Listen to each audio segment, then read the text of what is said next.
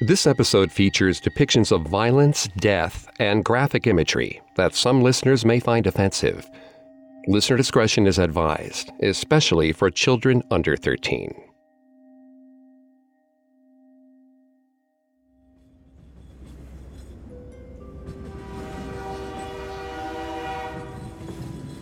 The train scuttled across the tracks. Mei Fen watched the countryside roll by, her boyfriend standing beside her. They were so close to escaping China for a new life in Hong Kong. They were riding to Kowloon, but plotted a route that would circumvent border security. They didn't have proper passports, so it would still be risky if they were caught on board the train. Mei Fen's boyfriend could tell she was nervous, rubbing her neck and stroking her beautiful single braid to ease her anxiety. The serenity was interrupted when the door to the next car slid open. A border officer stepped through the gap. Mei Fen's heart caught in her throat. She turned to warn her boyfriend, but he was already gone. Not a care for her or her safety. She looked back, and her eyes met the officer's. He could see the terror in her gaze. Despair overwhelmed Mei Fen immediately. There was no time. She would have to risk it, or else face deportation, arrest, or worse. With all her strength, Mei Fen forced the train door open and watched the landscape pass below. The officer pleaded with her not to jump. It was too dangerous. She took a deep breath and launched herself to freedom. Almost immediately, she felt a terrible pain snap her head back. Her beautiful braid caught on the door as she flew through the air. She flailed helplessly, pulled along by the train. Her legs were skinned and then shattered as they were dragged along the tracks. Her scalp tore slowly along with her beautiful dark hair. She heard a sickening snap, and she was free, tumbling across the tracks and coming to rest on a lonely road nearby. She was delirious with pain and heartache. As the flood of adrenaline slowed, Mei Fen realized she couldn't blink. She felt her head, but could only touch bone. The train hadn't just pulled off her hair. It pulled off her entire face and scalp with it. She cried and screamed for help for her former boyfriend. But nobody came. Mei Fen died on the road outside the Chinese University of Hong Kong.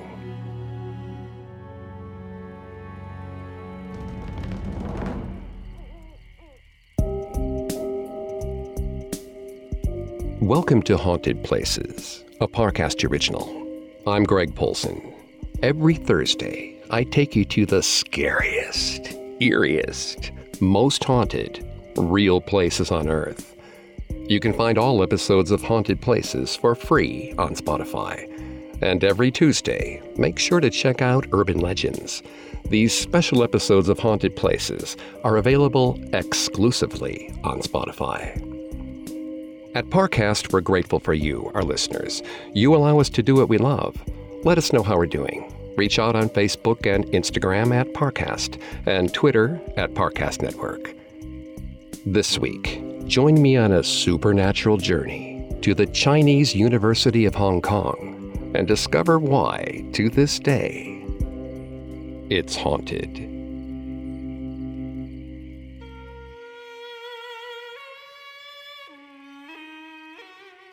The Chinese University of Hong Kong, or CUHK, was founded in 1963 with a charter from the local legislative council.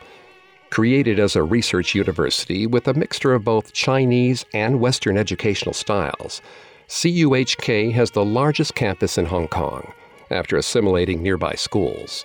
It boasts 9 different colleges as part of its unique school system. The campus is located near the Hong Kong Mass Transit Rail, or MTR, with University Station being a central stop for students. It was there that the legend of the single braid girl was born. The story goes that a woman was attempting to immigrate to Hong Kong from China alongside her boyfriend. Instead of a promising new life, she only found heartbreak and death. Her boyfriend abandoned her to save himself, and her precious braid caught on the train door as she attempted to escape border security. She was scalped and left to die by the side of the road. They say her restless spirit haunts the very same road at night, still searching for her boyfriend, wanting to bring him to the other side.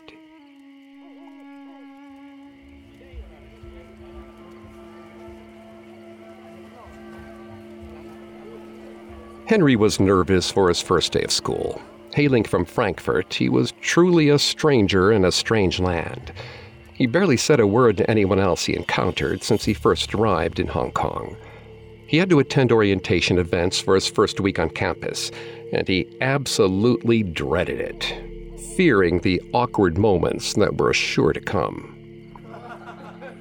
Henry paced about the auditorium. Surrounding him were students from all across the world. He had a conversation here, an introduction there, but it was all small talk. He was sure the faculty would instigate name games or some other annoying icebreakers. Henry decided he might as well make the best of it and enjoy the free food. The group was led outside to a beautiful park near the water.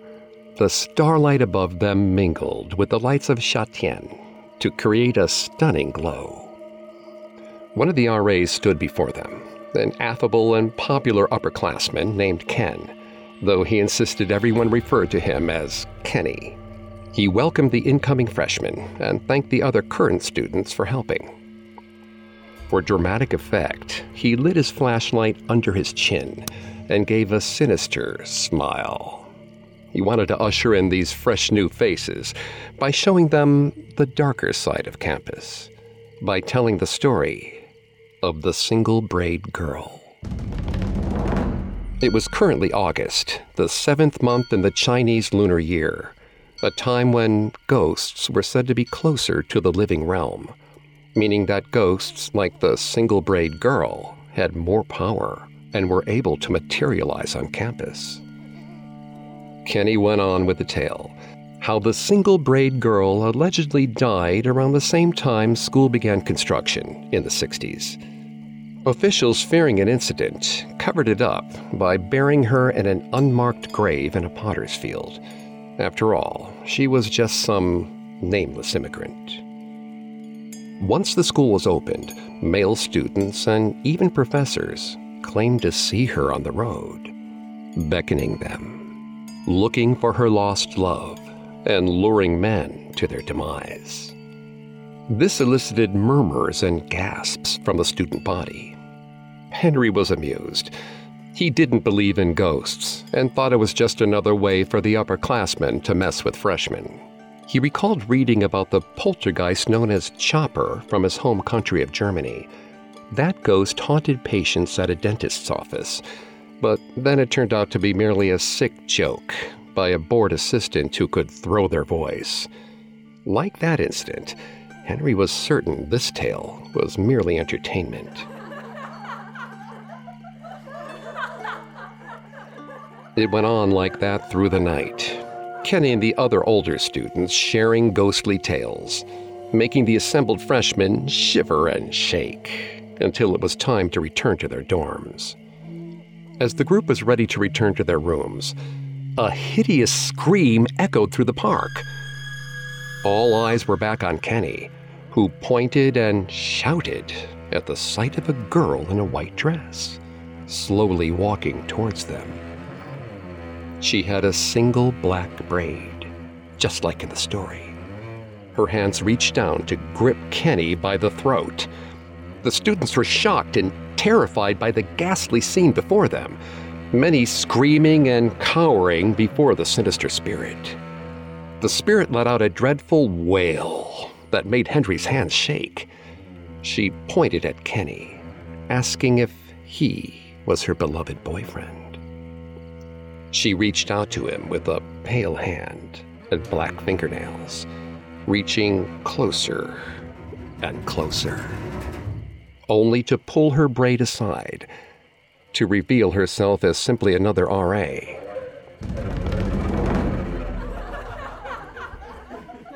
Kenny howled in laughter, along with the other students who were in on the joke.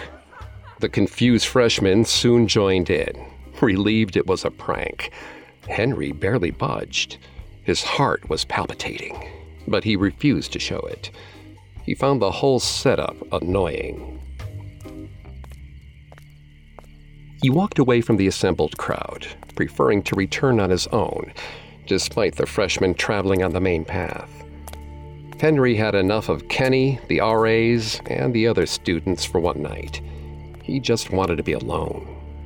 It would take a bit longer, but he was sure he could walk around the campus and find a shortcut back to the dorm. He refused to admit that their stupid stunt had him rattled, and in spite, he refused to let it create some sort of bond between himself and his peers. While walking past the cantina, Henry admired the beauty of Châtillon. The lights of the city glowed across the water. Suddenly, he heard something around the dark road. It was a woman, crying. Whoever it was sounded like she wanted to be left alone, but Henry's curiosity pulled him forward all the same. He scanned either side of the road, looking for the weeping woman. No one on the benches. No one in the bushes. The road was completely empty. Maybe his mind was playing tricks on him. Or worse, maybe it was Kenny and the RAs, singling out the one freshman renegade. He rubbed his eyes. He was tired, that was all. Yet the crying did not subside. In fact, it grew closer. He blinked, and with the opening and closing of his eyelids, a woman materialized before him, standing under the streetlight and facing away, with a long black braid trailing from her head and down her back.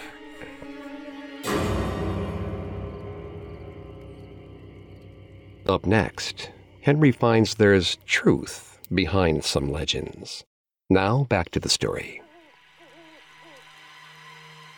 Henry wasn't impressed by the upperclassmen's attempts to scare him with ghost stories during orientation.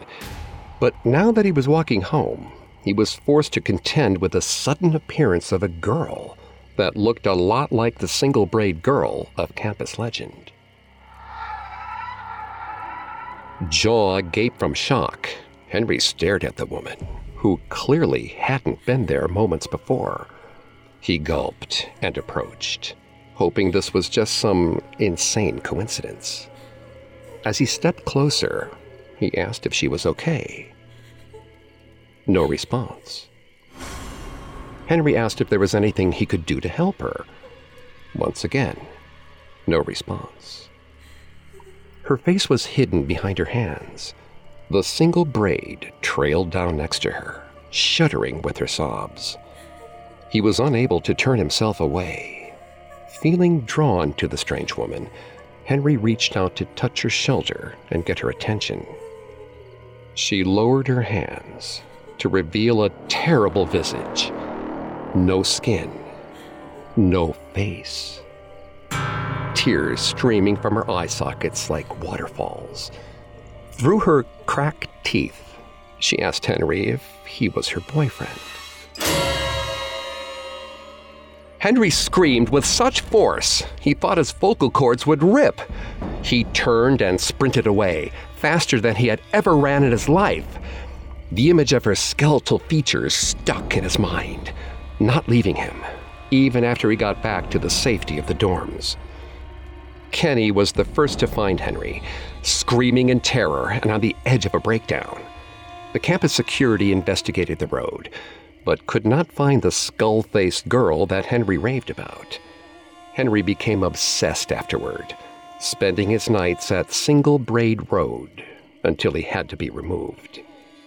But he never saw the weeping woman again.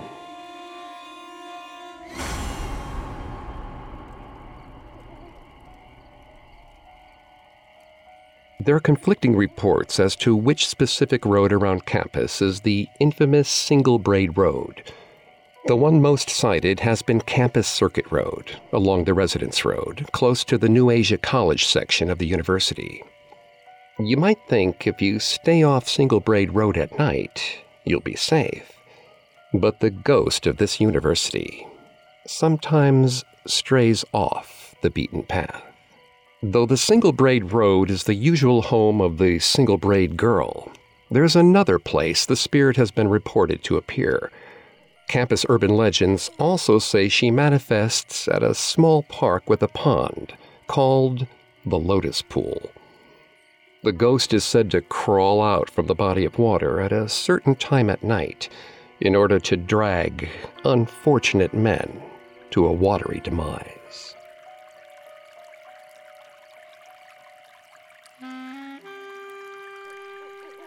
Zhang Yao didn't think too much of the Lotus Pool when she started school, but she had eventually come around on it. Now, in her junior year, it had become her preferred study spot, far better than the claustrophobic study halls and libraries. The sound of running water in particular soothed her stressed-out mind. She often sat at one of the park benches around the pool and read her textbooks. Other students would walk or jog by, play some sports, maybe lay down and take a nap, but never in a way that disrupted the serene environment. Today, however, she noticed something off. It was the French professor, Mr. Francis. Zhang rarely, if ever, saw him outside of the classroom, yet there he was, standing at the water's edge, staring into the pool. It was like he wasn't even seeing his own reflection. Mr. Francis stared with such intensity that Zhang would swear he was attempting to look beyond the pool and into the earth below. Sweat beading on his brow, as though something had shaken him to his core. Zhang was tempted to say hello or to get his attention in some way, but he was in such a trance she felt uneasy doing so, opting instead to return to her studies. She told herself Mr. Francis was simply lost in thought. The next day, Zhang's tranquility was once again interrupted by the odd behavior of her French professor. Just like the day before, he stood at the water's edge, staring into its depths. He was transfixed, hypnotized, until the water bubbled and he gave a startled gasp, nearly tripping over himself as he backed away. He scrambled to his feet and shuffled off to the main campus so fast his shoes skidded on the pavement. Zhang was unsettled by her teacher's strange behavior. 2 days in a row of staring, and now this bizarre reaction. Looking over to where he had been standing, she realized he had dropped something at the pond's edge. Curious, she walked over. It was a crumpled piece of paper. Zhang unfolded the page to discover a series of scribbles in ink, all repeating the same words in English. 10 o'clock. Dozens, if not 100 times over on both sides. 10 o'clock. 10 o'clock. 10 o'clock.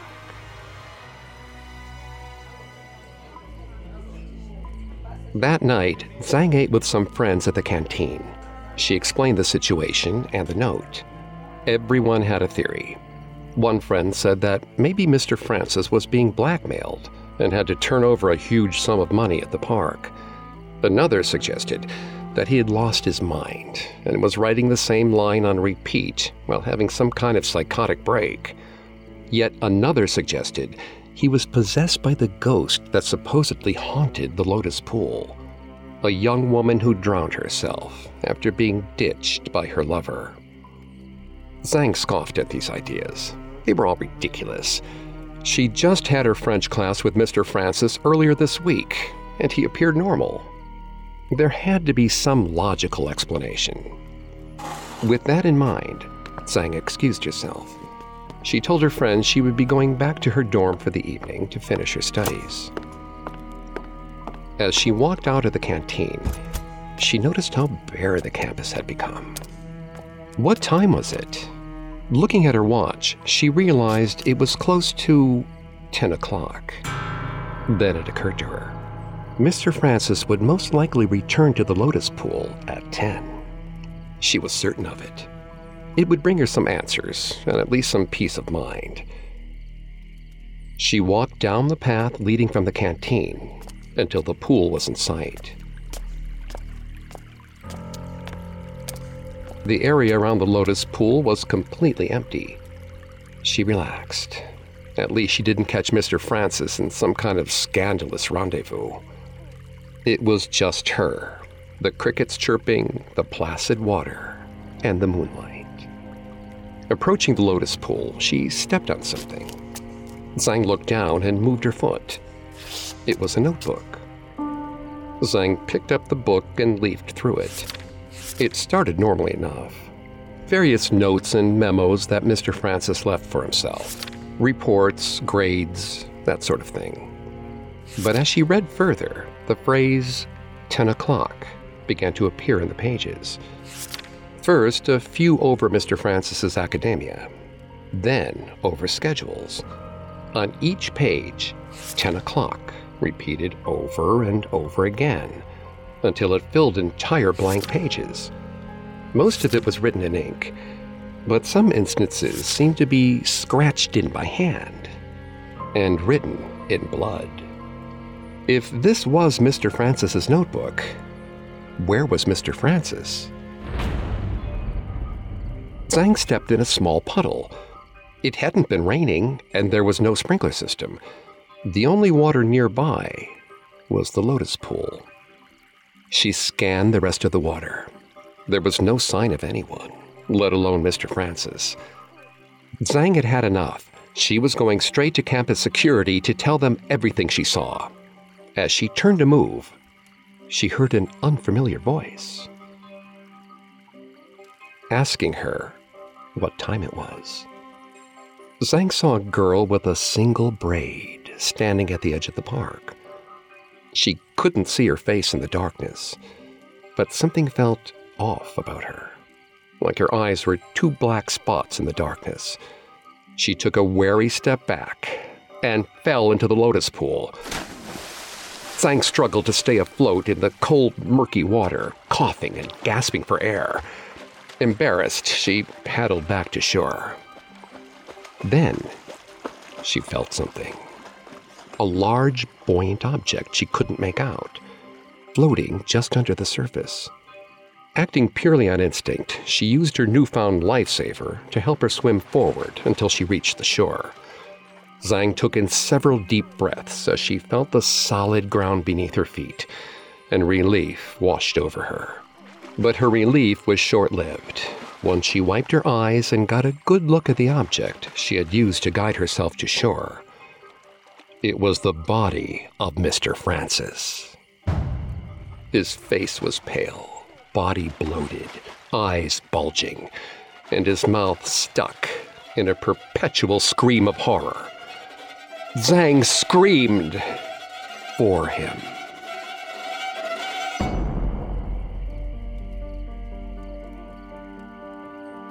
The Lotus Pool near the Chinese University of Hong Kong's Chung Chi College is another extension of the urban legend surrounding the single braid girl. Supposedly, the single braid girl was to meet her boyfriend at the pool at 10 o'clock. They would run away together in order to elope. He never arrived. Despairing, she drowned herself in the water.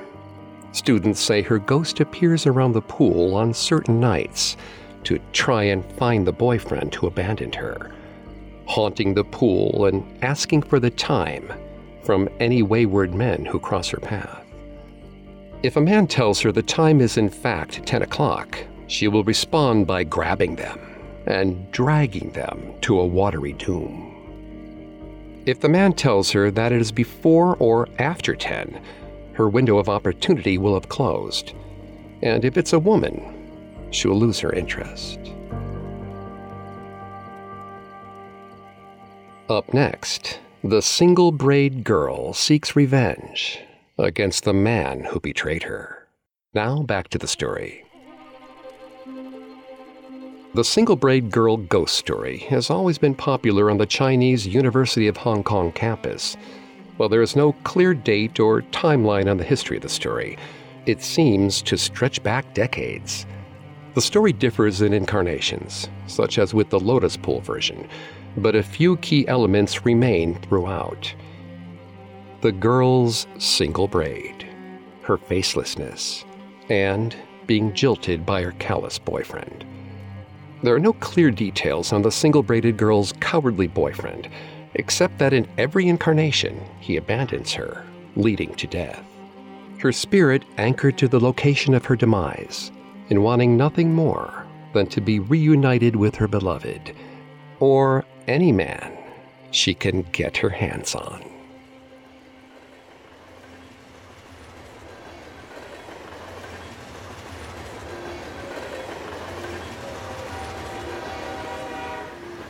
Christopher Poe looked out the window of the train in excitement. It was his first time traveling to Shatian, and he was ecstatic to look at potential colleges. Chris had an interest in architecture, and the Chinese University of Hong Kong had an intensive program that would be perfect for him. Sitting across from him in the train was his father, David.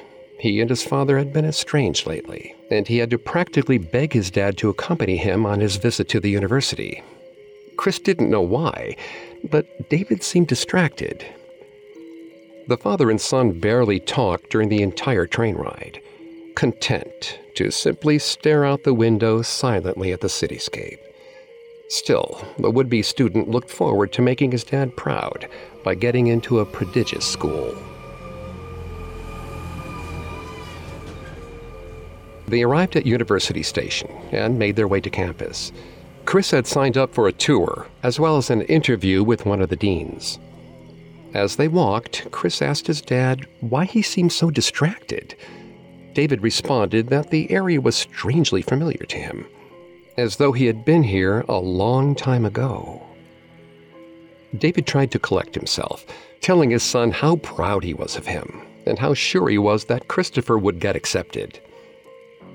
They arrived at the dean's office for Chris's interview, David making himself comfortable in the lobby, taking a seat and reading the newspaper. Chris was sweating bullets for what could be one of the most important interviews of his life. The young man made a passionate case for why he belonged at the Chinese University of Hong Kong, and why the school's programs in architecture would help him flourish in his career. The dean was impressed with Chris's determination and positivity. His prospects for getting in were looking good. When he exited the dean's chamber, Chris was shocked to find his father was missing. The interview hadn't been that long. Chris was just about to search for his father when he heard the hallway doors bang open. David sprinted from the hallway as though he were being chased. He looked pale. Sweat glistened on his brow. He breathed heavily. Chris asked his father if he was feeling okay. David responded that the trip had made him ill, but he would be fine. He just needed some air. Chris responded by trying to get his father to sit and calm down. David refused, insisting he was well enough to carry on. They had a campus tour to get to, after all. Chris couldn't help but find his father's behavior increasingly suspicious. From the train to the tour, something seemed to be weighing on him. Chris resolved to bring the subject up once they were alone. They decided to get dinner at the campus canteen. Being so far away from home, Chris and David planned on spending the night on campus and leaving by train in the morning. While eating, Chris asked his father why he was so anxious. David insisted it was just travel sickness and weariness. Chris noted that he looked nearly ready to faint when they had passed by the Lotus Pool. David nearly jumped out of his seat in anger. He did not want his son to bring up the subject again. Chris was apologetic and suggested they go back to the dormitory to get some rest. His father was out of the door as the words left David's mouth. Chris struggled to catch up. As they exited, David paused before a lonely road bending around the canteen. His face went pale, jaw clenching and unclenching. Chris had to snap his fingers in front of his father's face to get his attention. David excused himself, saying he was just lost in thought. He needed to rest, and retiring to the dorm room was a welcome idea. Chris couldn't help but wonder what had shaken his dad so much. It was around 3 a.m. when Chris startled awake from a strange commotion. The door had slammed shut. In a panic, Chris turned on the lights to discover his father was missing. His bed was a mess, and his luggage was still unpacked. He looked out the window to see his father run from the dorm and across campus. Chris quickly got dressed and chased after him. The anxiety was suffocating. He had to know what had frightened his father so much. He was able to follow David's trail with relative ease. That late at night, there was no one else around. Just as he was nearly out of breath, Chris saw his father enter the side street he had been transfixed by earlier that day. It was dark. The flickering street lights barely illuminated the pavement beneath. But Chris could make out a couple of silhouettes in the shadows. His father and someone else. He called out to David, and his father responded by yelling, telling him to get back, to run away while he still could. Chris didn't understand. David nearly sobbed. He was apologizing profusely to another person, a woman with a single braid, repeatedly calling the name Mei Fen, apologizing for abandoning Mei Fen, apologizing for Mei Fen's gruesome death, apologizing for finding someone else. Under the streetlight, Chris got a closer look. The woman had no face.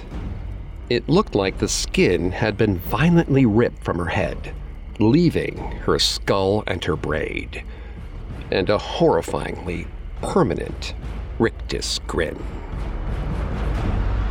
She grabbed his father tightly in her undead grasp. Her pale hand sank into David's scalp. She gripped it so tightly that Chris feared his father's head would burst. Instead, she pulled on his hair. He screamed in agony, and the skin slowly split from his face. David's face was ripped off in a cruel mimicry of the fate that befell the single-braid girl.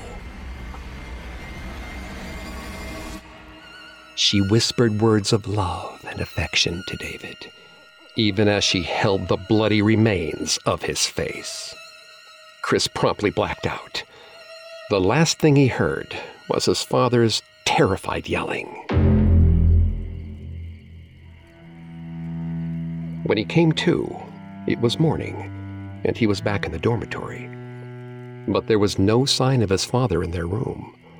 He searched throughout the building, throughout the campus, but couldn't find him. Eventually, campus security and then the police joined the search. But David Poe would never be found.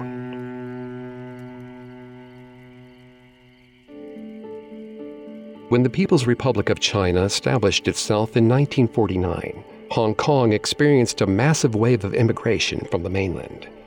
In order to curb this, anyone caught in the border zone was sent back. However, from 1974 to 1980, Hong Kong established a touch-base policy where any migrant who managed to make it to an urban area and get proper identification could stay. The policy was canceled due to a failure to deter any further illegal border crossings. In the tale of the single-braided girl, not much is known about what became of the lover who abandoned her.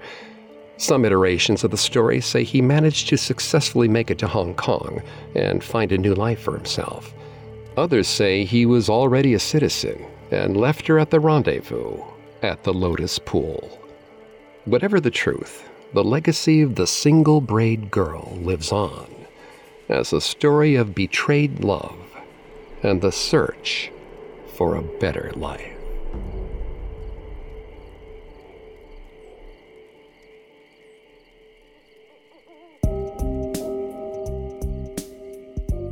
Thanks again for tuning in to Haunted Places. We'll be back on Thursday with a new episode. And don't forget to come back on Tuesday for our Urban Legends series, available only on Spotify. You can find more episodes of Haunted Places and all other Parcast originals for free on Spotify. Not only does Spotify already have all your favorite music, but now Spotify is making it easy for you to enjoy all of your favorite Parcast originals, like Haunted Places, for free from your phone, desktop, or smart speaker. To stream Haunted Places on Spotify, just open the app, tap Browse, and type Haunted Places in the search bar. And don't forget to follow us on Facebook and Instagram at Parcast, and Twitter at Parcast Network. I'll see you next time. Haunted Places was created by Max Cutler and is a Parcast Studios original.